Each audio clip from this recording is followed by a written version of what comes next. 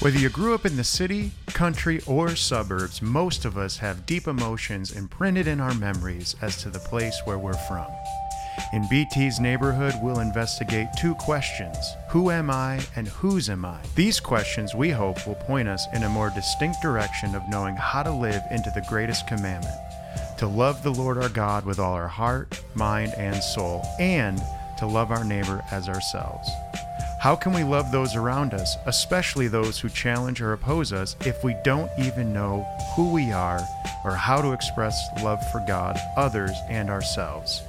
So take a walk with us, learn where to buy your groceries, and where to find a good conversation. This podcast is brought to you by Roberts Wesleyan University in conjunction with the Office of Spiritual Life. We want to welcome you to the neighborhood.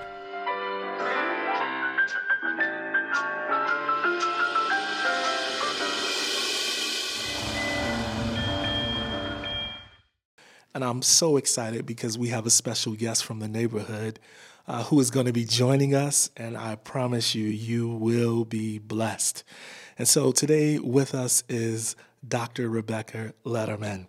Dr. Letterman, why don't you give us just a brief description of what you do here in the neighborhood, who you are, and then we'll get into our discussion for today. All right. Well, thanks, Pastor G. It is such an honor to be here with you. I mean that sincerely.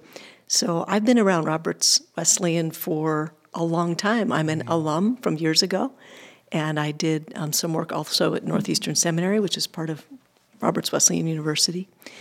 And I served for about 15 years teaching at the seminary.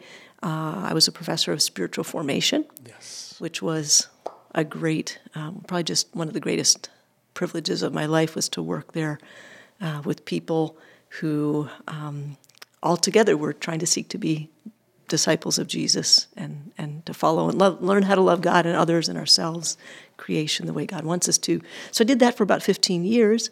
And then just this past year, I've just recently, just actually in the last few months, transferred to a new role over at the Community Institutes. And so I have the privilege of serving there now as the director of the Intellectual and Spiritual Humility Institute. And really enjoying that and getting the chance to be around even more people at Roberts Wesleyan University, getting to interface with more people and the community at large. So nice. Thank you. So glad you're here. If I can ask you this, what do you think causes us to try? I guess sometimes we treat or we handle our power in ways that are opposite to what Jesus would do or what God wants us to do. What makes us not make room for others? What makes us, and I'm getting at what Crouch, he talks about, power always creates more power when used rightly.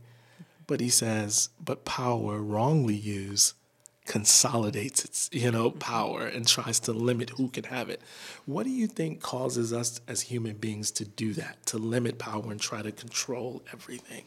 Yeah, I think he's right, actually. I think that's a really important and interesting insight that he has.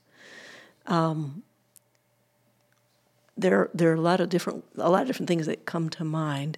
The theological languaging for something like that is going to be sin in the world. Yes.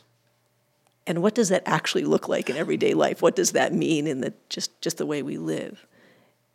And my understanding of that has a lot to do with brokenness and our own woundings and our own needs that we are more or less aware of, and the ways that we see around us how to respond to all of that. And that when we have areas in our lives, brokenness, just areas of insecurity, when I mean by brokenness, insecurities, just tenderness around things probably for experiences that we've had, that there's kind of this automatic protection of oneself.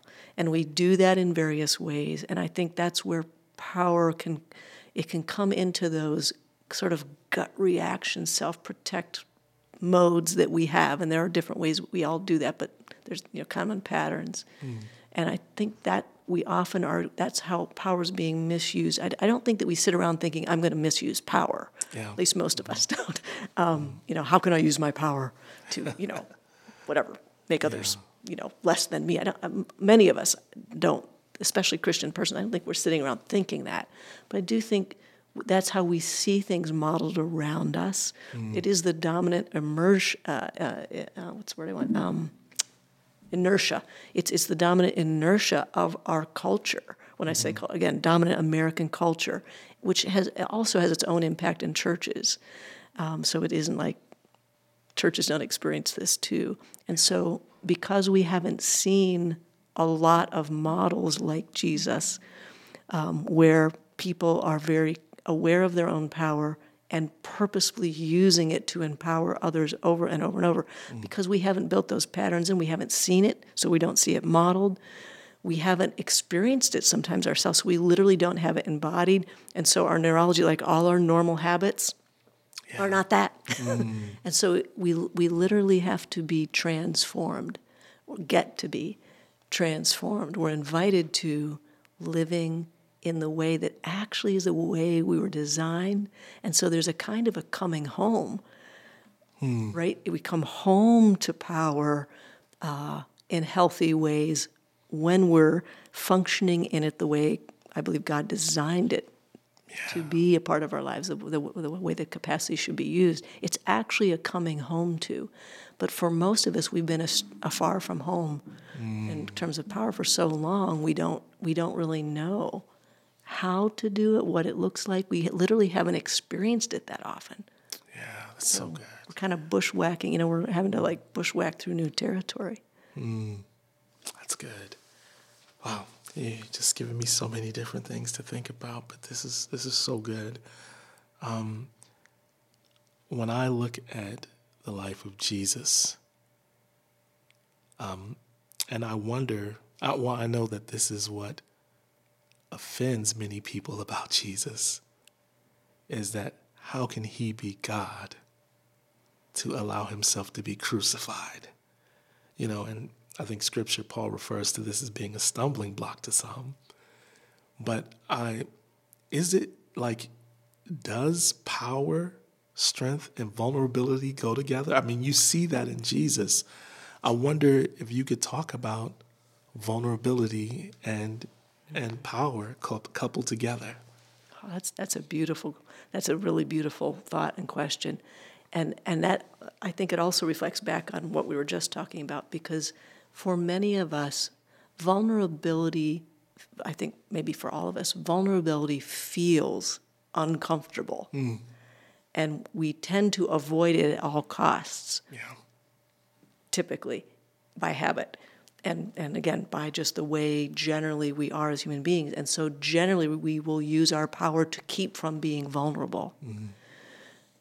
And so in that sense, again, that's why the gospel is this. There's this old theological word, recapitulation, which means re-heading. So it literally this turning right side up, putting the head in its place instead of being upside down, putting the head right side up again.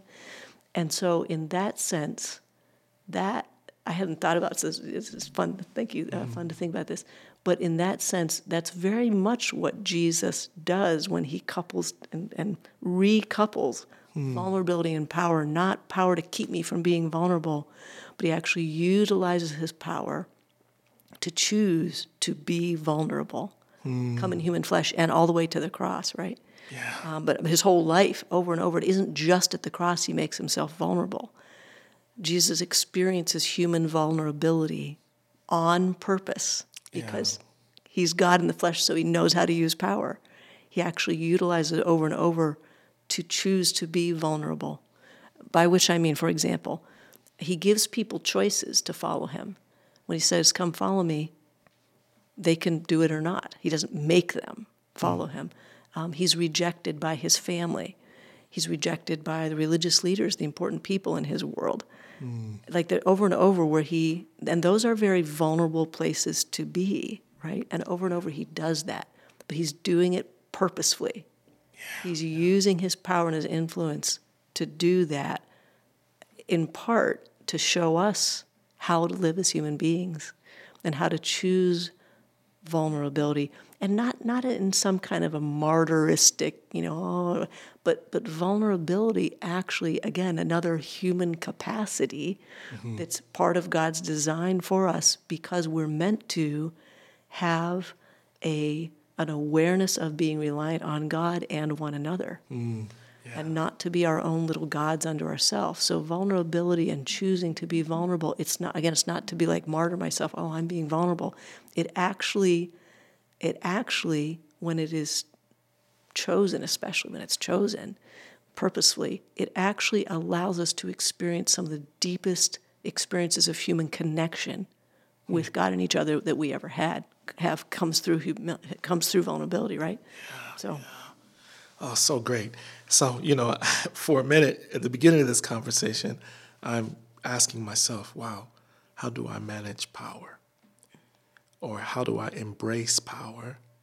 And now I find myself going, wait, how do I embrace vulnerability? How do I choose vulnerability? Because that seems maybe like a harder thing to embrace. Like, I don't want to appear incompetent.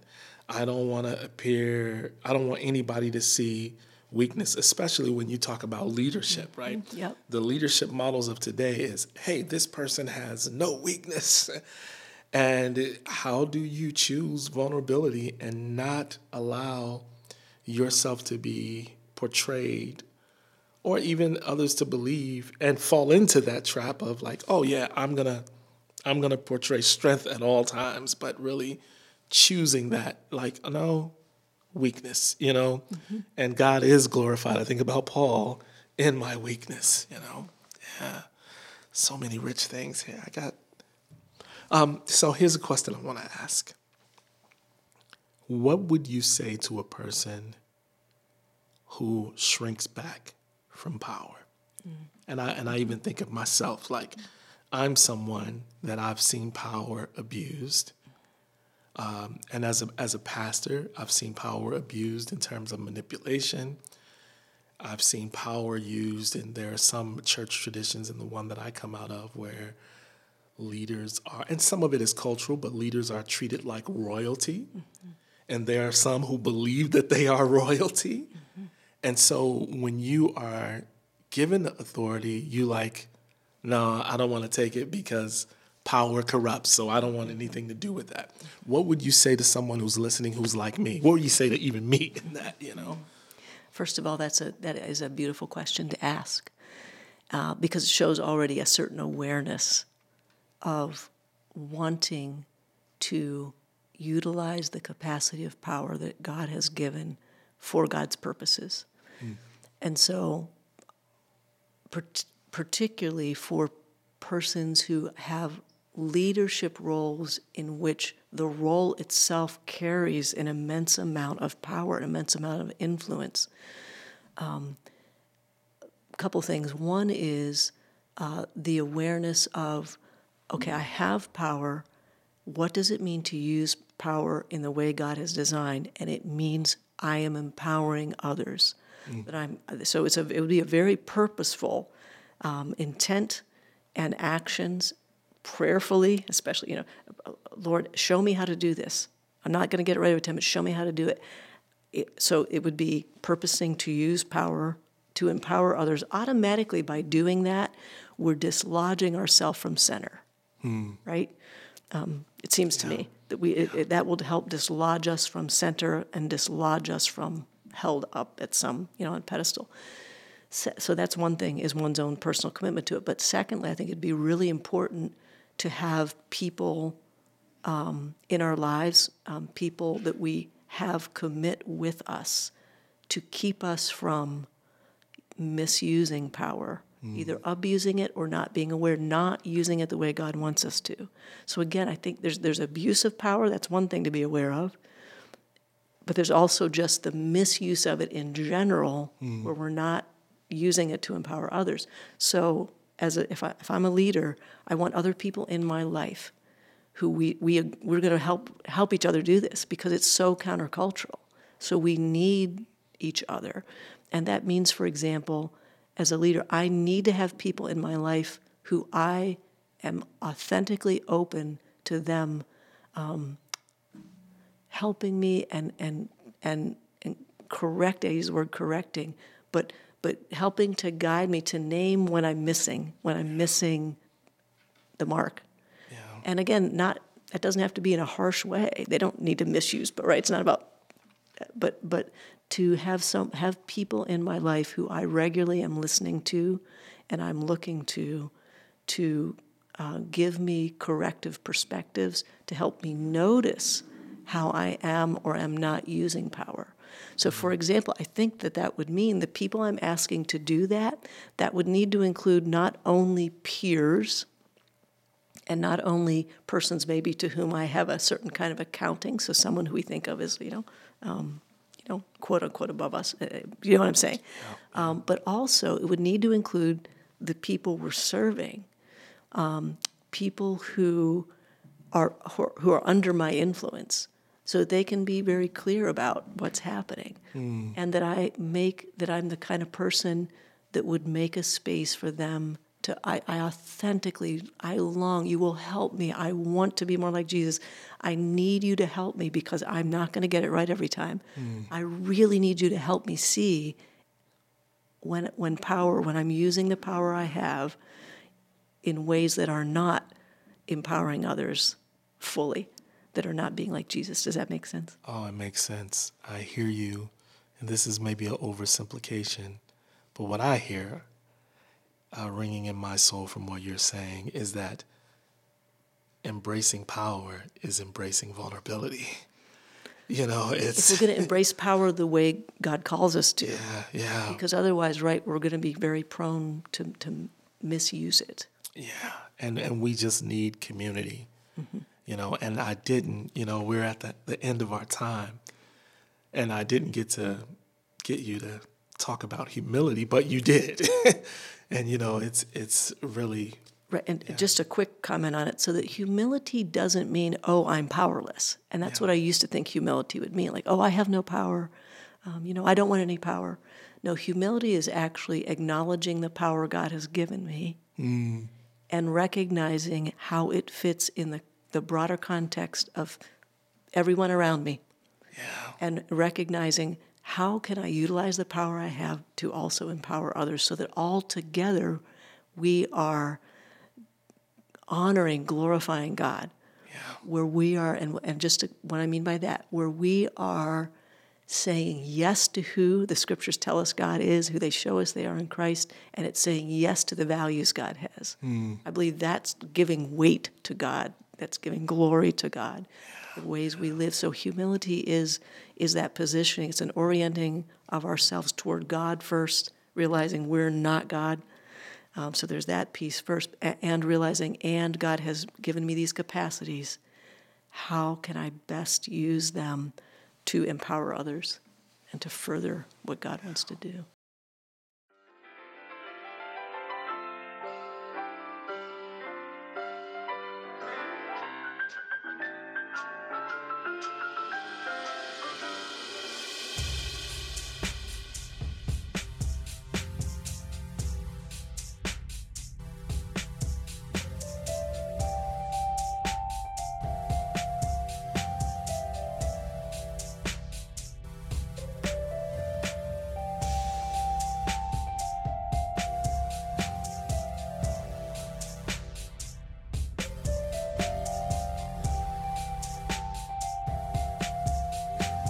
Thanks again for listening to this episode of BT's Neighborhood, where we aim for simple but deep conversations about being a good neighbor here and now at Roberts Wesleyan, and wherever our paths take us in the future.